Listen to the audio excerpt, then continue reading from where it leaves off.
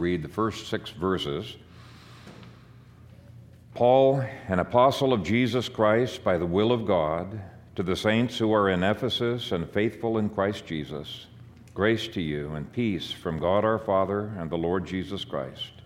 Blessed be the God and Father of our Lord Jesus Christ, who has blessed us with every spiritual blessing in the heavenly places in Christ, just as he chose us in him before the foundation of the world, that we should be holy and without blame before him in love, having predestined us to adoption as sons by Jesus Christ to himself, according to the good pleasure of his will, to the praise of the glory of his grace, by which he has made us accepted in the Beloved, in whom we have redemption through his blood, the forgiveness of sins, according to the riches of his grace.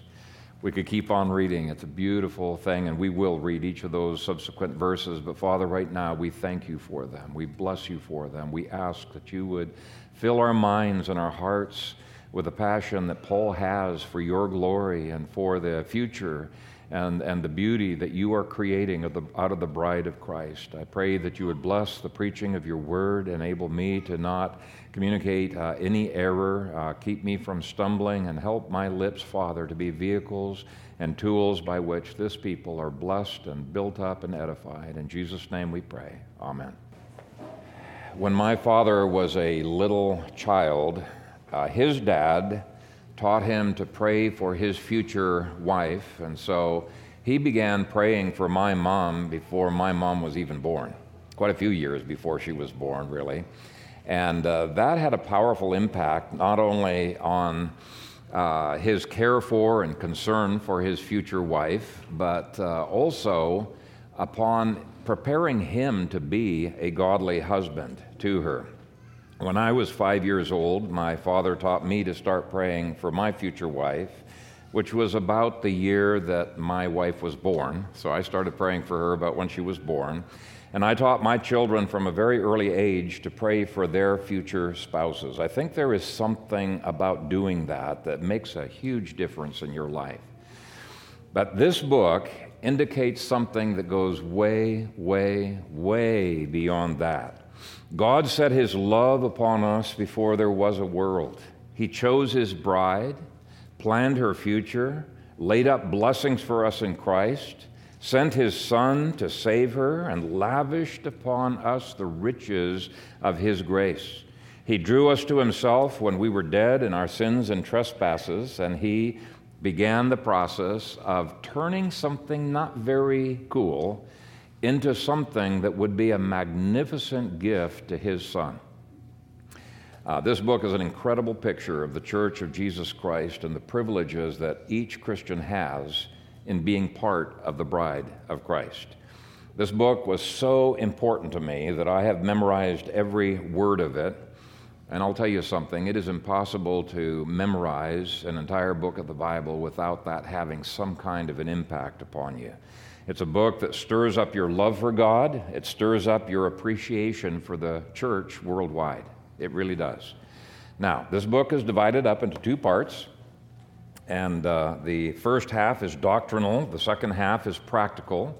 Chapters 1 through 3 give us the doctrine of how God saved the church and called the church into union with himself through Jesus Christ.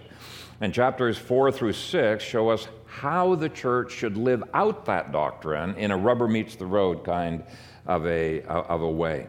That doctrine should affect how we engage in marriage and church and civics and race relations and work and in other areas of life. Now, I'm not going to get into the chart that's on the back side of your outlines that was developed by Chuck Swindoll. Not all of his have captured books super well, but this one was really, really excellent. I thought it was the best one out there. And so for further study, I think you will find it helpful. Ephesians and Philippians have been contrasted by scholars in this way. Ephesians focuses upon the church of Christ, whereas Philippians focuses upon the Christ of the church. I saw people mouthing that after me. They've heard this as well. But it really does, I think, capture that. Both books show a unity between Christ and the church that is so glorious that it is breathtaking. And speaking of breathtaking, I challenge you to try to read, maybe you could try this after the service, try to read chapter 1, verses 3 through 14 without taking a breath. It's one long sentence in the Greek.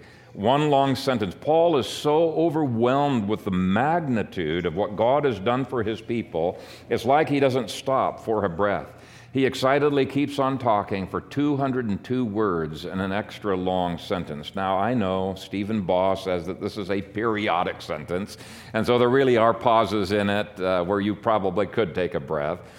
And so he wrote that essay to justify putting periods in the English translation. But the fact of the matter is, everybody agrees this is the longest sentence in the Greek Bible. And to me, this is one of several indicators of the passion and the flow of those verses. And we'll get into that a little bit. Now, I've always been very, very enthused about this book.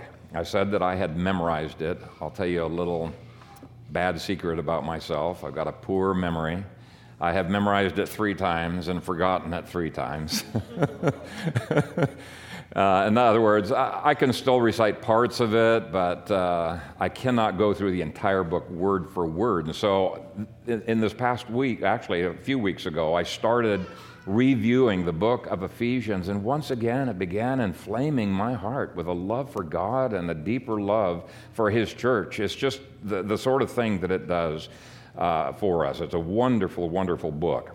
Now let me give you a little bit of background.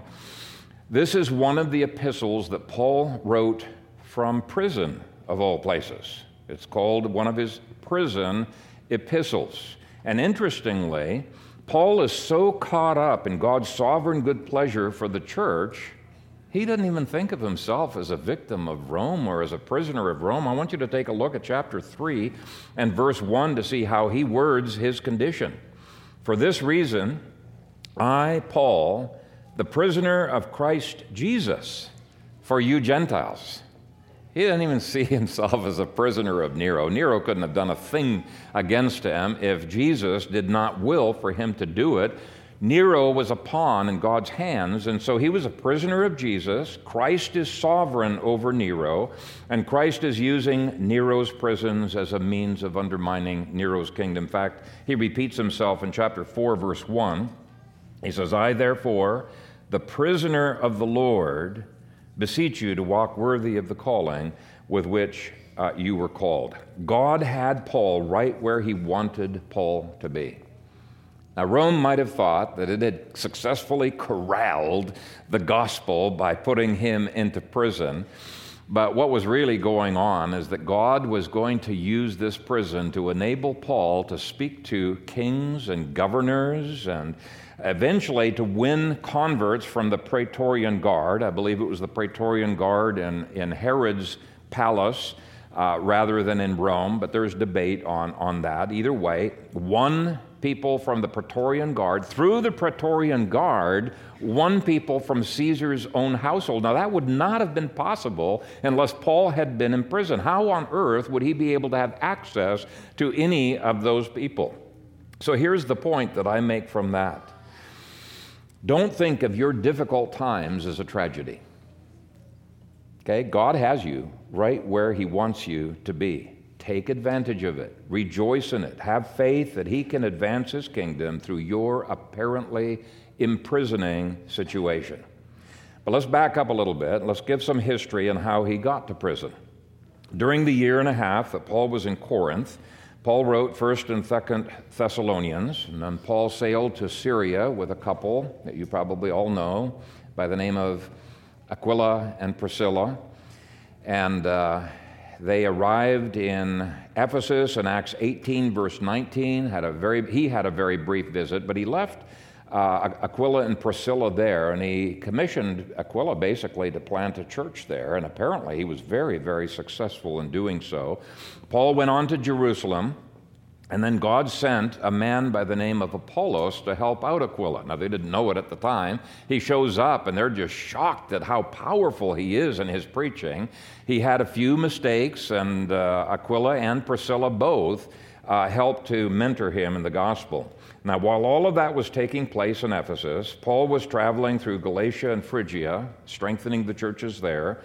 Then Acts 19 says that Paul returned. He probably heard the exciting things that were happening in Ephesus, and he preached the gospel in Ephesus for 2 years. Acts 19 tells us that Paul cast out demons there, and he rescued numerous people from the occult. How many people got rescued? Well, we have a little bit of a hint.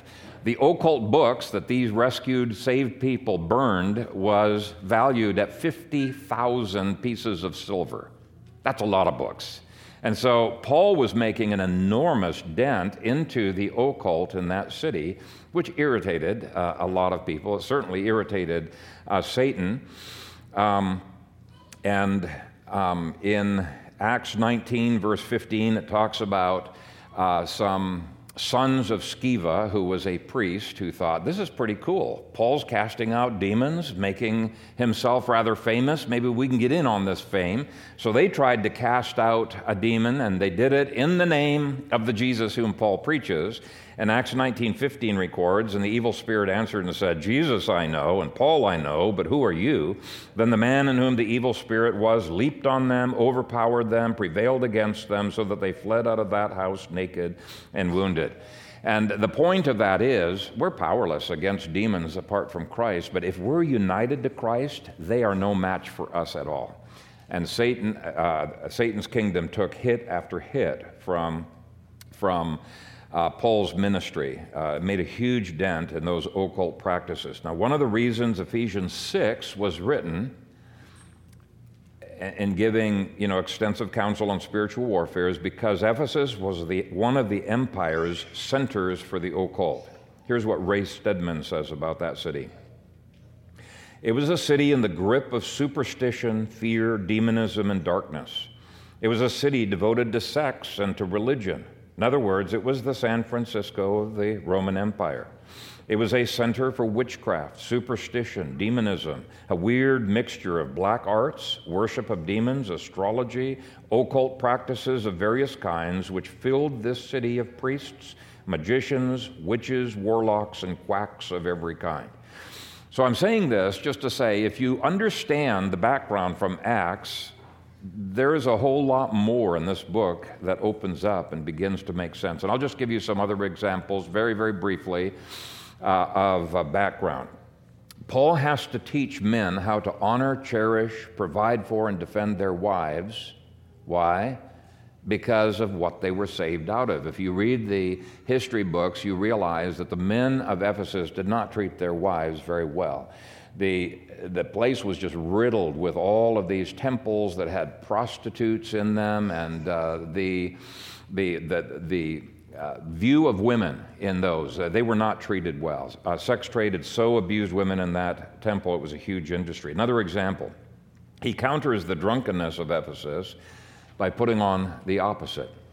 He shows us how to put off the demonic lies, deceitfulness of politics, education, philosophy, and religion by giving us principles of how to maintain a life of integrity, faithfulness, and truth through the Holy Spirit. His description of the attributes of God stand in remarkable contrast to the vile and finite gods and goddesses of Ephesus, such as Diana the Great. Remember, there was a great riot over her in Acts chapter 19. The stranglehold that the guilds had on businesses, it was really hard to run a business without being a member of those guilds, is contrasted by Paul. Well, at least you can see the contrast in Paul when he is describing the kind of loving relationship in Christ that should exist between employers and employees. So the whole book is a masterful paradigm for Christian living. And you see its relevance for today by understanding its relevance to Ephesus in Paul's day. Now, by the time Paul wrote the book of Ephesians, he had been seized in Jerusalem, almost killed by the Jews, rescued by the Romans, and held indefinitely in Roman custody in Herod's palace in Caesarea.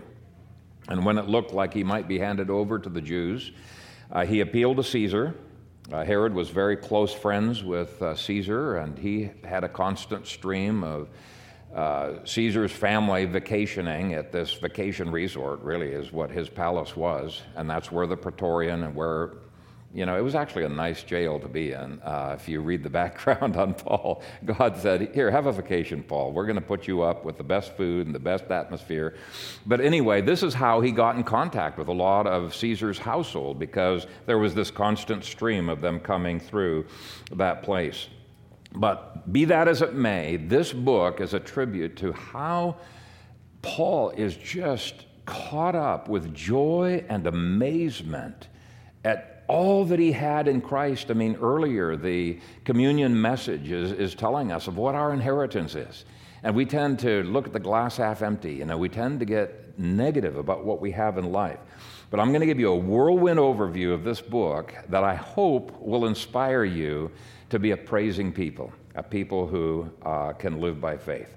Paul gives 3 chapters of doctrine that display the magnificent calling that the church has in Christ. Now, the introduction, I want to say, is not a throwaway clause. There isn't anything throwaway in the Bible. To people who had been rescued from the occult, it reminded them that they had a new authority, a new revelation, a new calling in life, a complete breaking off of the occult curse by grace and the peace of God. Paul, an apostle of Jesus Christ by the will of God, to the saints who are in Ephesus and faithful in Christ Jesus, grace to you and peace from God our Father and the Lord Jesus Christ. Those words would have brought a lot of comfort to those Christians, because Acts 19 indicates they had insulted the gods that they had been brought up with, all of the demons, and there could be backlash. They knew the power of those demons. And yet Paul indicates they need not fear any curses that might come from those demons. Now, we tend to think curses is just words. I remember when I was a child, I would respond to my tormentors sometime when I knew I could run away fast enough. Sticks and stones may break my bones, but words will never hurt me. But I really said it because the words did hurt me. Those psychological wounds inside you carry with you. But that's not what we're talking about with curses. In the Bible, a curse is something that can actually be taken advantage of by a demon, and those demons can afflict you. And so these people who had renounced demonism, renounced the gods of Ephesus, were basically going to be encouraged in this book. They have no fear if they have faith in what God has provided. And every verse of this book is something that those from the occult can meditate upon, can claim, and find deliverance from any curses that might be brought. And God replaces them with blessings. That's what the next verse says. Blessed be the God and Father of our Lord Jesus Christ, who has blessed us with every spiritual blessing in the heavenly places in Christ. Really, the whole first half of this book is going to be helping these Ephesians to lay claim to these heavenly blessings and find security in their identity in Jesus Christ. He is their bank account. Every blessing is in Him. And by the way, that phrase, in Christ, if you look in your bulletins, you will see that phrase occurs 12 times. In the Lord, another 7. In Him, another 6 times. In whom, another 4. In the heavenly places, another 5. When you add those up together, you see 35 references to our union to Christ. But let me tell you, those are dwarfed by the images of union with Christ that he will bring up later on in this book, such as the church being the temple of Jesus, and he's inside that temple, or the body of Jesus with him being the head, or the bride of Jesus, or the family of Jesus. Those are the kinds of images that will restore security in the lives of people who have been hurt by sticks and stones and hurtful words. Even the lure of the occult. Many times people get into the occult because they want to belong. They want power. They want to be affirmed. It's nothing, absolutely nothing compared to the privilege of union with God through Christ. I've highlighted every in statement just with a little pencil in chapter 1. That word in is my glory. That word is my security. It occurs 88 times in this book, 88 times. Now, the first glorious privilege in this long sentence is God's choice of us. Now, I felt I had kind of chosen my wife long before I knew her, because for years I'd been praying blessings into her life. But what's remarkable about God's choice of us is that He chose us even though He knew us inside and out. He chose us despite our filthy imaginations and bad motives and secret envy and the pain that we bring to God over and over again. He chose us despite how many times we forget Him during the day. He chose us and did so not because we were lovable, but because of Christ and what He was going to turn us into. He was going to change unlovable into lovable through Christ and through His Spirit. Just as He turned the darkness and the void of the earth in Genesis 1 verse 2 into something spectacular and glorious by the end of age 6, God has a plan for turning His bride into something that's really messy, into something that is so glorious, He considers it a gift to His Son, a glorious gift to His Son. He will turn a hopelessly dead corpse that has no ability into something that blesses His Son. Let's read God's glorious and unmerited choice of us in verses 4 through 6. Just as He chose us in Him before the foundation of the world, that we should be holy and without blame before Him in love, having predestined us to adoption as sons by Jesus Christ to Himself, according to the good pleasure of His will, to the praise of the glory of His grace, by which He made us accepted in the Beloved.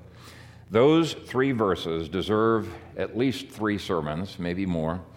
They are verses that have made me weep on more than one occasion as I have meditated deeply on God's undeserved kindness in choosing me.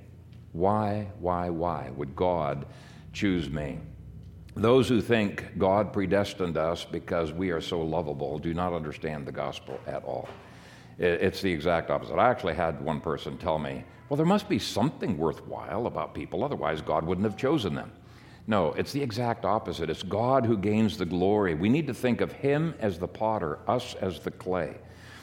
Glory in what God did to an undeserving people. And let God's grace be lavish too. Look at the lavishness of His grace in verses 7 through 8.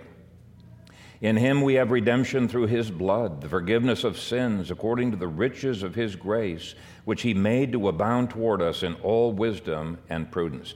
Now, it's almost painful to pause, as I'm going to be doing through this sermon, because there's such an impetus of His emotion in these words. You want to keep reading, but it's also almost as painful not to stop and meditate on each word and draw out the implications of those, which we won't have time to do either. But man cannot take credit for any of this lavish grace that has been poured on us. In verses 9 through 12, he speaks of the greatness of God's sovereign purposes. It's not of man who wills. Instead, verse 11 says, being predestined according to the purpose of Him who wills all things according to the counsel of His will. It's His will that counts, not ours. In verse 13, we have the steps of salvation. So the Father predestines and plans, the Son purchases and provides, the Spirit applies that redemption and seals us for eternity. Ray mentioned that earlier. You know, when he says here, you were sealed with the Holy Spirit of promise, he's not talking about the little seal that you get on baggies, you know, to protect food. Some people say, oh yeah, we're sealed and we're protected and fresh. No. It's a seal on a signet ring. That seal guarantees something. It protects something. It authenticates something. And that's what the Holy Spirit does for us, promising that having begun a good work in us, He will complete it until the end. Now, it's hard to know for me how much to preach, how much to leave out, but I hope to give enough this morning that you'll be stirred up to cherish this magnificent book. Verse 14 speaks of the pledge of the Holy Spirit. Verses 15 through 17, it's a magnificent prayer on behalf of the church by Paul, that the church would have their eyes opened to realize the incredible privileges that we have. What does that imply? It implies we tend to be blind to our privileges, right? And we do. We just don't recognize them. And it's not until by the Holy Spirit's enlightening, we begin meditating in the book of Ephesians, we start realizing with Paul that this is staggering. This is the hope of His calling. What are the riches of the glory of His inheritance in the saints? Verse 18, what Ray preached on earlier. Verses 18 through 20, are almost beyond comprehension in terms of privilege. Just think about this. In what way can the church be said to be, quote, the fullness of him who fills all in all, verse 23? I can't even begin to fathom what that means. How is it possible that we can experience the exact same power that raised Jesus from the grave and seated him at the right hand of the power? That's the power we have access to, verses 19 through 20. It's staggering that we are united with the Christ who is exalted above every principality and power and might and dominion and every name that is named, not only in this age, but also in that which is to come, verse 21, and we're with him there. We're exalted with him there. We're seated with him in the heavenlies. I mean, these are the descriptions of our position and privilege that are hard to comprehend, but here's the point, and Paul keeps hammering it down. We live so far below our privilege. We live so far below our privileges. And none of it was given to us because we were any good. It's not that we deserve it. He's just saying, have faith, receive it. That's all he's asking. Have faith, receive it. Chapter 2 makes clear that we were dead in our trespasses and sins. We didn't deserve any of this. We were dead. We were corpses spiritually. Corpse does not give life to itself. And so the gospel of Paul is a gospel that humbles the pride of man and causes that same man, once he is saved, to live only to God's glory alone. This is the gospel of the Reformation. It is not a man-centered gospel. We glory in God's riches, chapter 2, verses 4 through 5. We glory in his purposes, verses 7 through 10. I tried to find one verse that captured the whole book, and I just gave up. I just wrote down a whole bunch of key verses in your outline. But certainly verses 8 through 10 are ones we ought to memorize. Let me read those for you. For by grace you have been saved through faith, and that not of yourselves. It is the gift of God, not of works, lest anyone should boast. For we are his workmanship, created in Christ Jesus for good works, which God prepared beforehand, that we should walk in them. Now, so far, we have looked at the individual blessings that we have in Christ. Each one of us, without exception, is a billionaire. Did you know you're a billionaire, a spiritual billionaire? You are. We're billionaires. We need to learn how to access our spiritual bank account in heaven because Ephesians 1:3, I didn't deal with it when we read through that, but it says we've already been blessed. We have it. We possess all of these things in heaven, and what he calls us to do is write checks upon our bank account in heaven. Now, here's the thing about that bank account. Your check will bounce if you sign your own name. The only way you can get anything from heaven is if you do it in Jesus' name. That's why we pray in Jesus' name. Sign your checks in Jesus' name. We died. Legally, we're considered as dead. If you're alive, then you're under God's curse. Legally, we are treated as dead, having been raised with Christ, and we have taken on his name. And by prayer and faith in his name, we are bringing these heavenly blessings into space-time history. So there is so much that is crammed into 1.5 chapters. It's just amazing. So those are the individual blessings. Having spoken of those, he goes on to talk about corporate blessings in chapter 2, verse 11, through chapter 3, verse 21. Now, these two are amazing. In these first verses, we discover that we Gentiles were grafted into the Israel of God and are considered to be true Jews. This is astonishing when you think about it. Let me begin reading at verse 11. Therefore remember that you, once Gentiles in the flesh, now that word once is the Greek word pata, which means once but no longer. You are no longer Gentiles in the flesh. Now that's astonishing. How on earth could we no longer be Gentiles in the flesh if we're not circumcised as the Jews were? You know, I sometimes am not as clear as I should be on this point, but the church is Israel, the true Israel. So how can that be true for people who are not circumcised? And the answer is that their baptism is considered as a circumcision. So at verse 11 again, therefore remember that you, once Gentiles in the flesh, who are called uncircumcision by what is called the circumcision made in the flesh by hands, that at that time you were without Christ, being aliens from the commonwealth of Israel and strangers from the covenants of promise, having no hope and without God in the world. But now, in Christ Jesus, you who once were far off have been brought near by the blood of Christ. Now, if you skip down to verse 19, you'll see we're not just brought near to God and to the covenants and to salvation, but we're brought right into the commonwealth of Israel. So verse 12 had previously said, we were aliens from the commonwealth of Israel, strangers from the covenants of promise. Now look at verse 19. Now therefore, you are no longer strangers and foreigners. What's a foreigner to Israel? It's a Gentile, right? You're no longer strangers and foreigners, but fellow citizens with the saints and members of the household of God, having been built on the foundation of the apostles and prophets, Jesus Christ himself being the chief cornerstone, in whom the whole building, being fitted together, grows into a holy temple in the Lord, in whom you also are being built together for a dwelling place of God in the Spirit. Privilege, privilege, privilege, incredible privilege. And how did he make this miracle happen? How can Jew and Gentile be in the commonwealth of Israel? Verses 14 through 18 explain.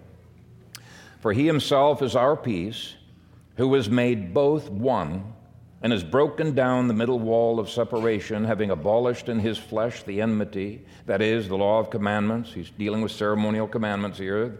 The law of commandments contained in ordinances, so as to create in himself one new man from the two, thus making peace, and that he might reconcile them both to God in one body through the cross, thereby putting to death the enmity. And he came and preached peace to you who were far off, and to those who were near. For through him we both have access by one Spirit to the Father.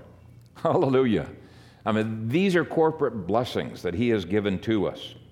Chapter 3, verses 1 through 7 says that it was precisely for the purpose of revealing this mystery.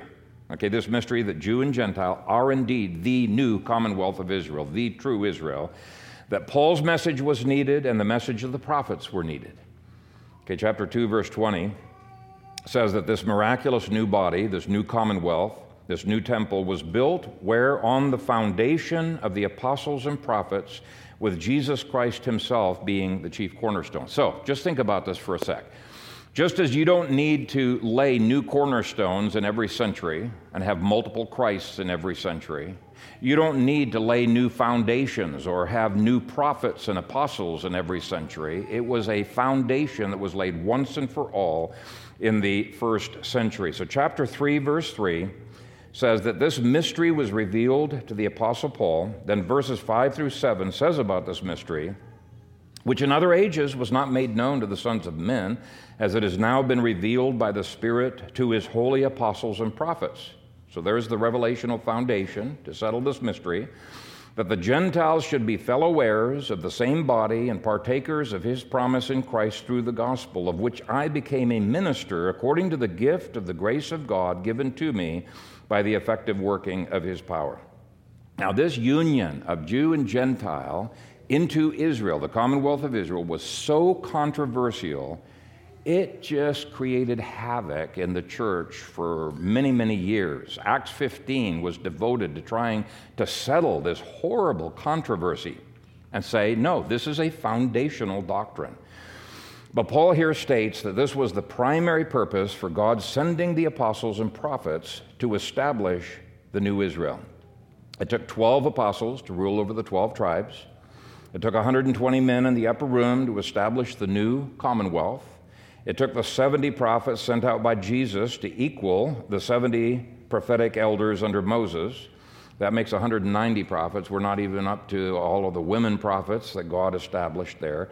But that prophetic task is finished. Foundation is laid. We now have every prophetic utterance we need in the pages of the Bible. And on the basis of this magnificent theology, he issues a call to the church to begin to appreciate the privileges that we have, to begin to appropriate the power that we have, and to begin more fully to glorify God as we should. This theology is transformational in so many ways. One of the ways it's transformational, verses 14 through 15. He says it should transform how you view fatherhood, because it says that God the Father is the pattern of all fatherhood on earth. How is that practical at all? Well, I knew a woman one time who had been terrorized by her father, and even the word father conjured up panic and ugly feelings within her. And she didn't want to think of God as a father. She wanted to skip over all of those passages. I encouraged her to do the opposite.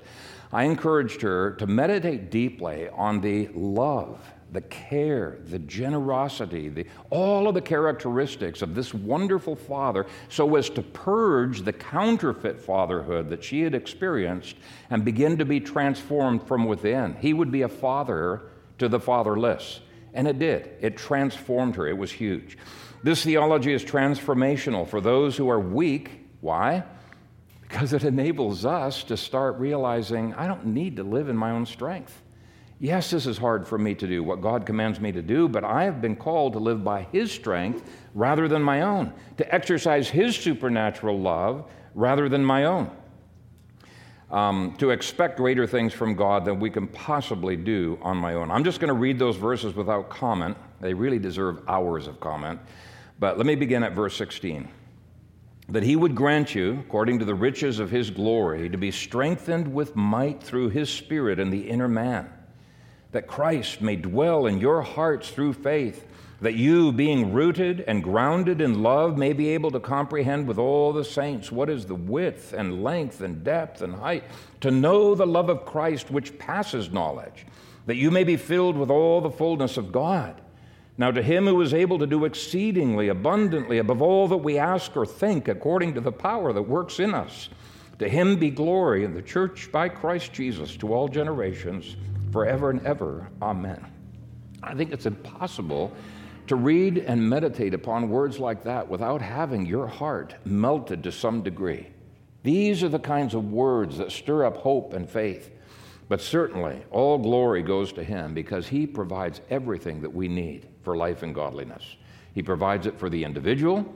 He provides it for the church.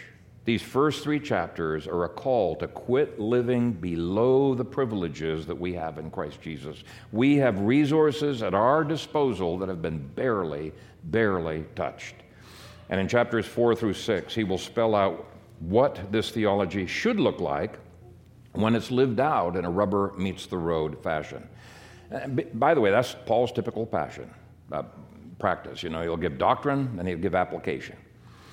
In verses 1 through 16, this is in chapter 4, he says that when you really grasp this theology, begin appropriating the grace that we have in Christ Jesus, it ought to begin to promote unity where our flesh doesn't want unity. It's just a remarkable thing that begins to happen. By the way, we need the Holy Spirit for any of these things, but wherever you see discord, lack of unity, divisiveness of tact, it's an indication we're living way below the calling that we have and below our resources. Now, Gary preached on these verses already, so I'm just going to summarize. In verses 1 through 3, we see the fruits of the Spirit needed if we're to have a team spirit. I'll go ahead and read those.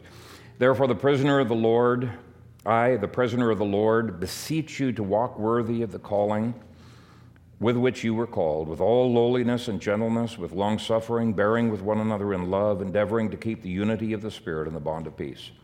In verses 4 through 6, we see a call to press toward more and more unity in the faith. Not just institutional unity. This is unity in the truth of Jesus Christ. Any unity that is not a unity based upon the Scriptures and based upon truth is a fake unity. It's really not the kind of unity that we should be after. In verses 7 through 11. He says that he has provided everything we need to be able to achieve our high calling. He's already distributed it.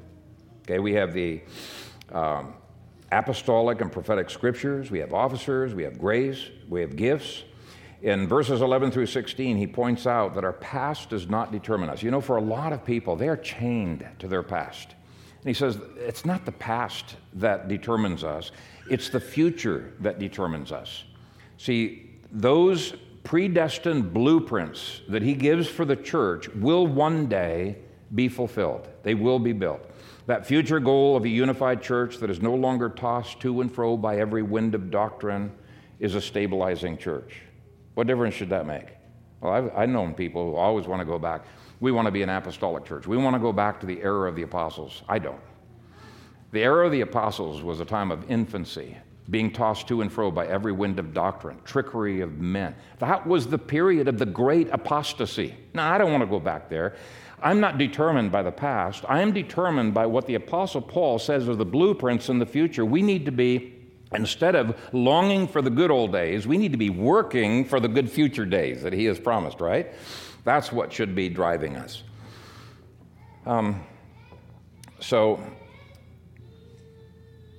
Unity promised by the modern ecumenical movements is a counterfeit. It's not a unity based on truth. It's a fake unity that ignores truths and almost guarantees the perpetuation of false doctrine. How do we achieve the kind of progressive unity that Paul calls for? Well, verses 17 through 32 give us a series of put-offs and put-ons. We won't have time to go through those, but let me give you 3 samples of what he says we to put off and to put on. We're to put off lying, begin to be vulnerable with each other, transparent, because we're members of each other. There's a trust there. That's verse 25. Verses 26 through 27. We're to put off anger with each other, to put on the realization of who our real enemy is. It's Satan. So you find yourself getting mad at a brother or a sister in the Lord, says, oh, put that off. Realize your real enemy is Satan. Oh, yeah, he's coming between us. Satan, I'm going to get angry at you. I'm going to not be passive any longer. I'm going to fight against the true enemy. In verse 28, we're to put off stealing, to put on a love for hard labor and generosity. And there are very practical ways in which you can do that, which I just don't have time to get into this morning. So in verses 17 through 32, he gives a whole series of things to put off, to put on, and each of those gives us a deeper character than the Pharisees had. Theirs was a superficial sanctification. But I do need to move on. I won't take the time to dig into the next sections too much either, but let me quickly outline them for you. Chapter 5, verses 1 through 2 is a call to love, but it's a call to love as Christ loved us. It's a God-centered measure that requires supernatural grace. You cannot love as Christ loved the church without supernatural grace. That was Christ's point in the Sermon on the Mount. He was making it clear, Phariseeism is not enough. We must be able to do what no unregenerate person can do, to love those who hate us, to bless those who curse us, to do good to those who are mean to us. I mean, that takes grace. It is loving as Christ loved us. So those are the evidences we possess the real thing and not a fake Christianity. In verses 3 through 4, we're called to pure living.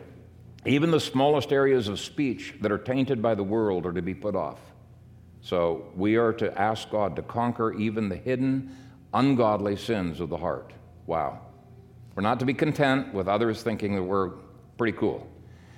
We want God's well done, thou good and faithful servant. In verses 5 through 7, we're told about the seriousness of pure living, that no one who does those things listed in those verses will inherit the kingdom of God. Now, let me just clarify here.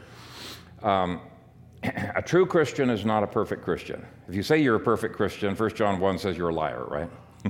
We're all going to have sins. But as Kevin Swanson is fond of saying, it's direction, not perfection. We have renounced those deeds of darkness, and however stumblingly, we are trying to progress. We might backslide, but we're trying to progress. Here's the point. If you're going the right direction, don't get discouraged. But if you're going the opposite direction, say, oh no, I'm not going to fight against that sin anymore. It's too tough. I'm going to go backwards this way. He is saying, are you really a Christian? That's exactly what he's saying. Do you have evidence of God's new heart within you? In verses 8 through 14, we are called to walk in the light, to expose the deeds of darkness. And I want you to notice the two sides to that antithesis. We don't just say, okay, we're going to let the light shine in our family. We're going to draw the curtains so that nobody can see the light, but we love this light. We're going to hold it inside. No, he says, let the light shine so that there is antithesis in the world, but that immediately means what? you're going to draw fire from the world, right? And most Christians fear that, or at least they're not comfortable with it. They find it inconvenient. But here's what Paul responds. Awake, you who sleep. Arise from the dead, and Christ will give you light. The implication is, if you're not allowing the light of Christ to shine out where you're going to get flack, then you're still dead in your sins. In verses 15 through 17, we are called to live by the will of God, and that requires stewarding our circumstances, our time, and our thoughts. I mean, the deeper you dig into Ephesians, the more you realize, Lord, I can't do this. It's just, this is impossible. How can I do this? And he says, that's the whole point. That's why I'm calling you to live by faith. Claim these blessings, this grace from heaven. Stewarding even our thoughts. I mean, think about that. How on earth do you steward your thoughts? That means you've got to throw out daydreaming? Yeah. You've got to be disciplined in your thinking, well, disciplined in your relaxation too, because he does call us to relax.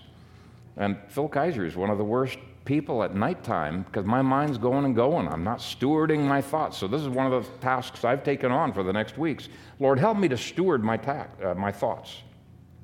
So you can see the implications of the doctrine in the first 3 chapters is far-reaching. If God has resourced us with as much as those chapters say that he has resourced us, then it should impact how we live. For Paul, doctrine is never theoretical, it is transformational. Another area that should characterize the new man is being filled with the Holy Spirit, verses 18 through 21. This is chapter 5. In fact, that's the only way you can live out these things. But being filled with the Spirit will result in worship and godly submission to God's chain of command. You might think, why? Well, think of it this way.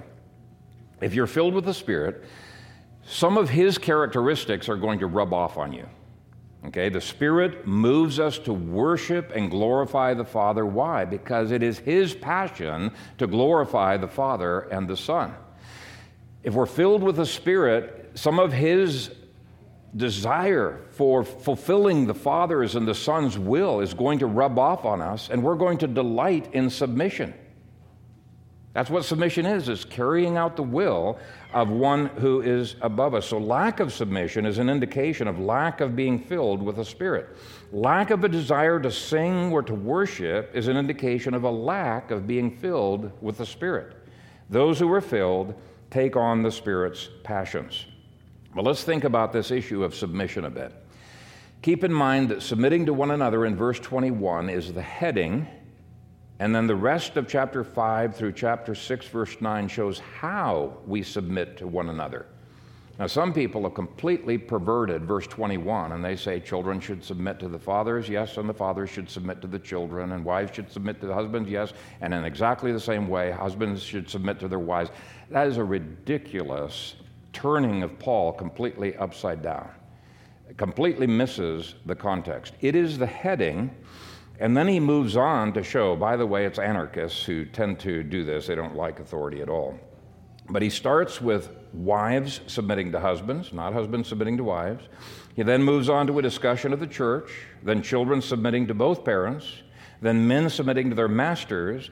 And really, when you come to the end of it, you realize every one of us is called to be in submission. I'm called to be in submission to my fellow elders in the session and my elders in the presbytery.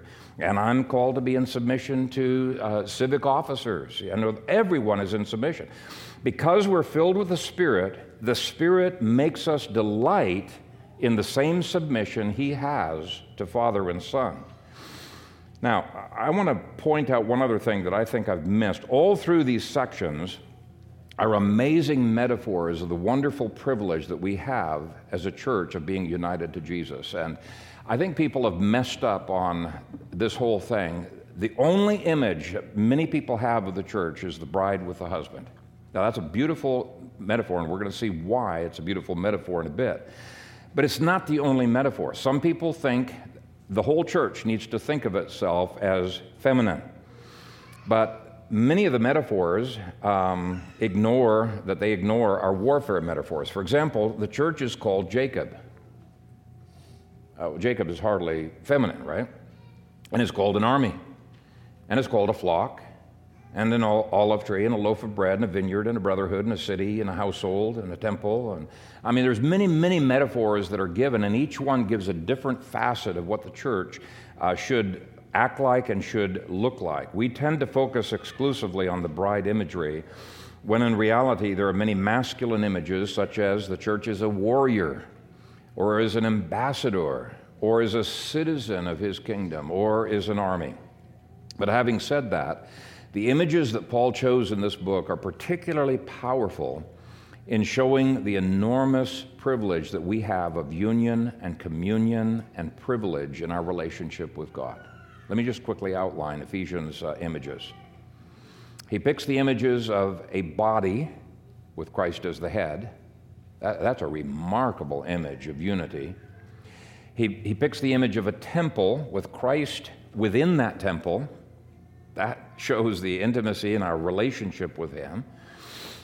He picks an image of a building with Christ as the foundation, a commonwealth with Christ as the king, a bride with Christ as the husband, and a kingdom with Christ as the king. There is such privilege and power that we have access to, that those images declare, that it is scandalous that we think of ourselves as paupers or hopeless or helpless. We really have much more. In fact, that's really the enemy's tactic to get us to quit living by faith.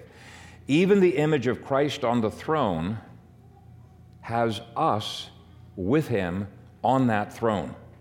I mean, it's just astounding to me. In fact, we skipped over that, so why don't you turn back to chapter 2, verse 6. I want you to see that. 2 verse 6, and raised us up together and made us sit together in the heavenly places in Christ Jesus.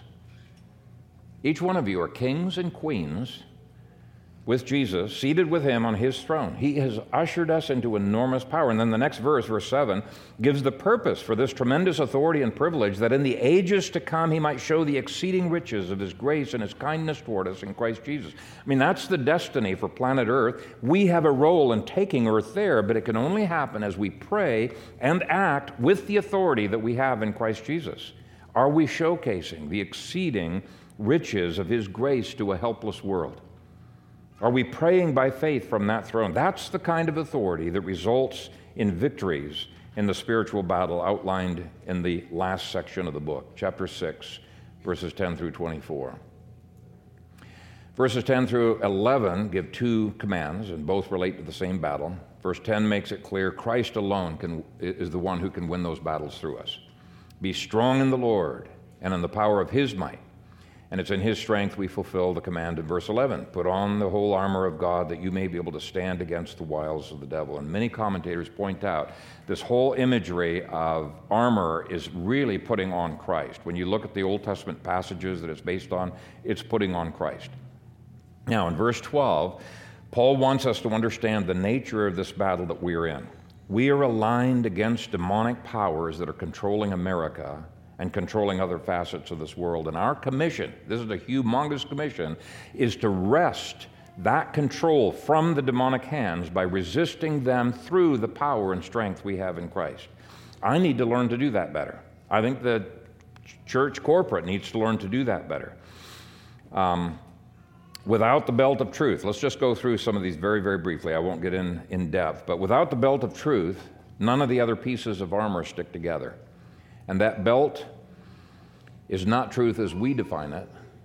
It's the truth of Christ, the Scriptures. Jesus said, thy word is truth. So we must start and end our days with truth. We must saturate our lives with truth. If we buy into the devil's idea that God's truth, the Scriptures, only applies to a slice of life, then we've basically taken off the armor and all of the other parts, because the armor doesn't hold together without that belt. We've got to use truth in everything.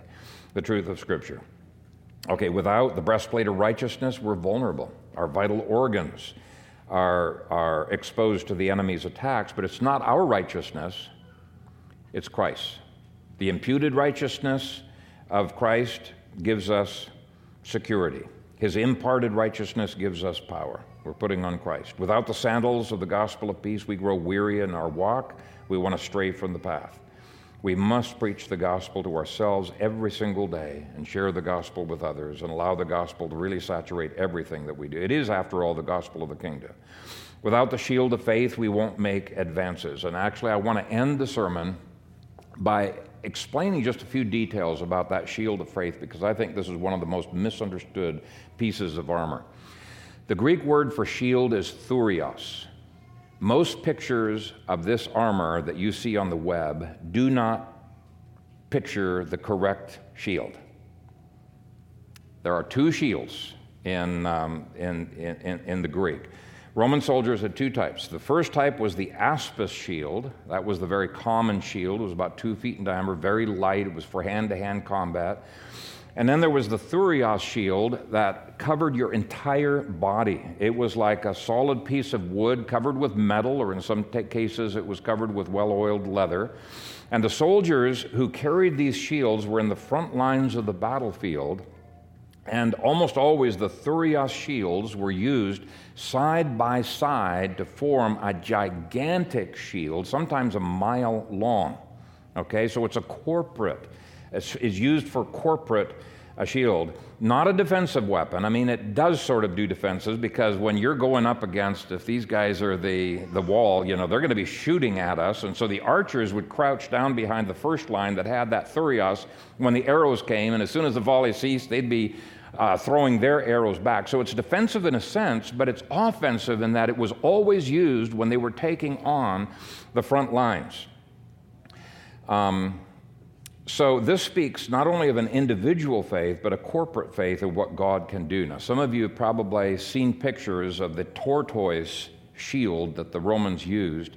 They would use these shields on the front here, and then they would just go like a big shell over their heads and back, and so they were completely surrounded. And when they approached a wall, there was nothing but pouring oil or boulders that could get through that. It literally quenched all the fiery darts of the enemy. So, when the church as a whole has an atmosphere of faith, this is what we're talking about, there is nothing that can penetrate its defenses. It's extremely effective. It says, not some, but it says that shield will be able to quench all the fiery darts of the wicked one. That's impressive. Now, you may not have thought of corporate faith as being as significant as individual faith is, but it really is. And many churches, I think, are in trouble because they lack corporate faith. And let me illustrate. Matthew 13:58 says about Jesus, and he did not do many mighty works there because of their, plural, unbelief. Mark words it, now he could do no mighty work there except that he laid his hands on a few sick people and healed them. Now, what kind of faith was lacking? I would say it's not individual faith. There was individual. Christ had faith. His disciples had faith. There were some people got healed who had faith. But corporate faith was lacking. There was a lack of their faith. There was no thurion shield. Where a whole congregation evidences faith in God's power, far more awesome things happen than when you do things alone. Healing, for example, takes place far more frequently in congregations that has a corporate faith that believes in healing. It's just the way it is. I think it's one of the reasons a theologically deficient church that has incredible faith can sometimes achieve far more than our church can. Because we don't have corporate faith like that in at least certain areas. We've got corporate faith in areas they don't. But this is why we need to think about these. So let's look quickly at how expressing our faith together gives a synergy and strengthening of individual faith, and I think is critical to battle. One of the scariest weapons in ancient warfare was fire. What they would do is the enemy would wrap an arrow in cloth and stick it in melted, boiling pitch, and then they would light it on fire and shoot it. And when it hit anywhere in the enemy's ranks, when it hit, there would be blobs of this pitch burning that would go everywhere and light everything that was burnable on fire. And hopefully it would touch skin. I've had burning pitch on me, and you can't get it off. It just keeps burning. It's horrible. But here's the point of these shields. When approaching a city to try to scale a wall, or to pound down the gates with a battering ram, or when building a siege works over the wall, soldiers would raise these thurion shields over their heads and form a tortoise In a minute, I'm going to be sharing just a couple of scriptures which talk about God walling us in, shielding us above, before, behind, surrounding us with his shield. In terms of the physical shields, short of dropping boulders, as I've said, or boiling oil, they could not get at them. They could not touch them. They're extremely effective. And I've already mentioned that this shield was used during the offensive periods of battle because it was way too heavy to carry on a horse or to carry as foot soldiers. You drug it. I mean, it was heavy. But this shield, I think, is the shield we need to do. It's inconvenient to have a corporate body there in faith. We need this when we go to the abortion clinic, okay? When we're asking God to do mighty things. We need corporate faith on the front lines of the battlefield. This is the kind of shield we need when we talk to senators about ending abortion now type bills. This is the kind of shield we need when going downtown to evangelize. In Genesis 15, verse 1, God told Abraham, I am your shield. When Abraham had faith in God, God himself shielded him. Now that's encouraging because if God's the shield, it's an infallible shield. No darts can get through. David said in 2 Samuel 22, the God of my strength, in him I will trust, my shield and the horn of my salvation. Psalm 5:12 says this is an all-encompassing shield. You will surround him as with a shield. What kind of shield surrounds? It's a Thurion shield. But all these passages that I just read and many others indicate that God acts as a shield only when we come with faith in him. For example, Psalm 18:30, he is a shield to all who trust him. The shielding is not automatic. We must trust, and as our trust is focused jointly on issues, it is far more effective. Now, I won't go over any of the other weapons except to say that prayer is a weapon. Paul considered prayer to his success as essential to his success and the success of that church. We must become a praying church if we want to see demons scattered and Christ's kingdom advanced. Well, Paul closes by telling them that Tychicus will fill them in on everything that's been happening to him, but he doesn't fill them in. It's almost as if the few details that we have here is that Paul is so consumed with a passion for God and his church that nothing else captures his imagination. And it's my prayer that we would catch some of the fire of his passion from this book. Amen. Let's pray. Father, you have blessed us with incredible blessings. You have blessed us exceedingly abundantly above anything that we could ask or think. And I pray that you would help us to have faith, to lay claim to these blessings. Many times when we pray, we don't even pray in faith, believing that you will answer, and yet you have so generously said, ask and you shall receive. So, Father, help us to be grounded in the theology of Ephesians so that in asking, we would receive from your throne and have everything that we need to accomplish the task that you have called us to accomplish.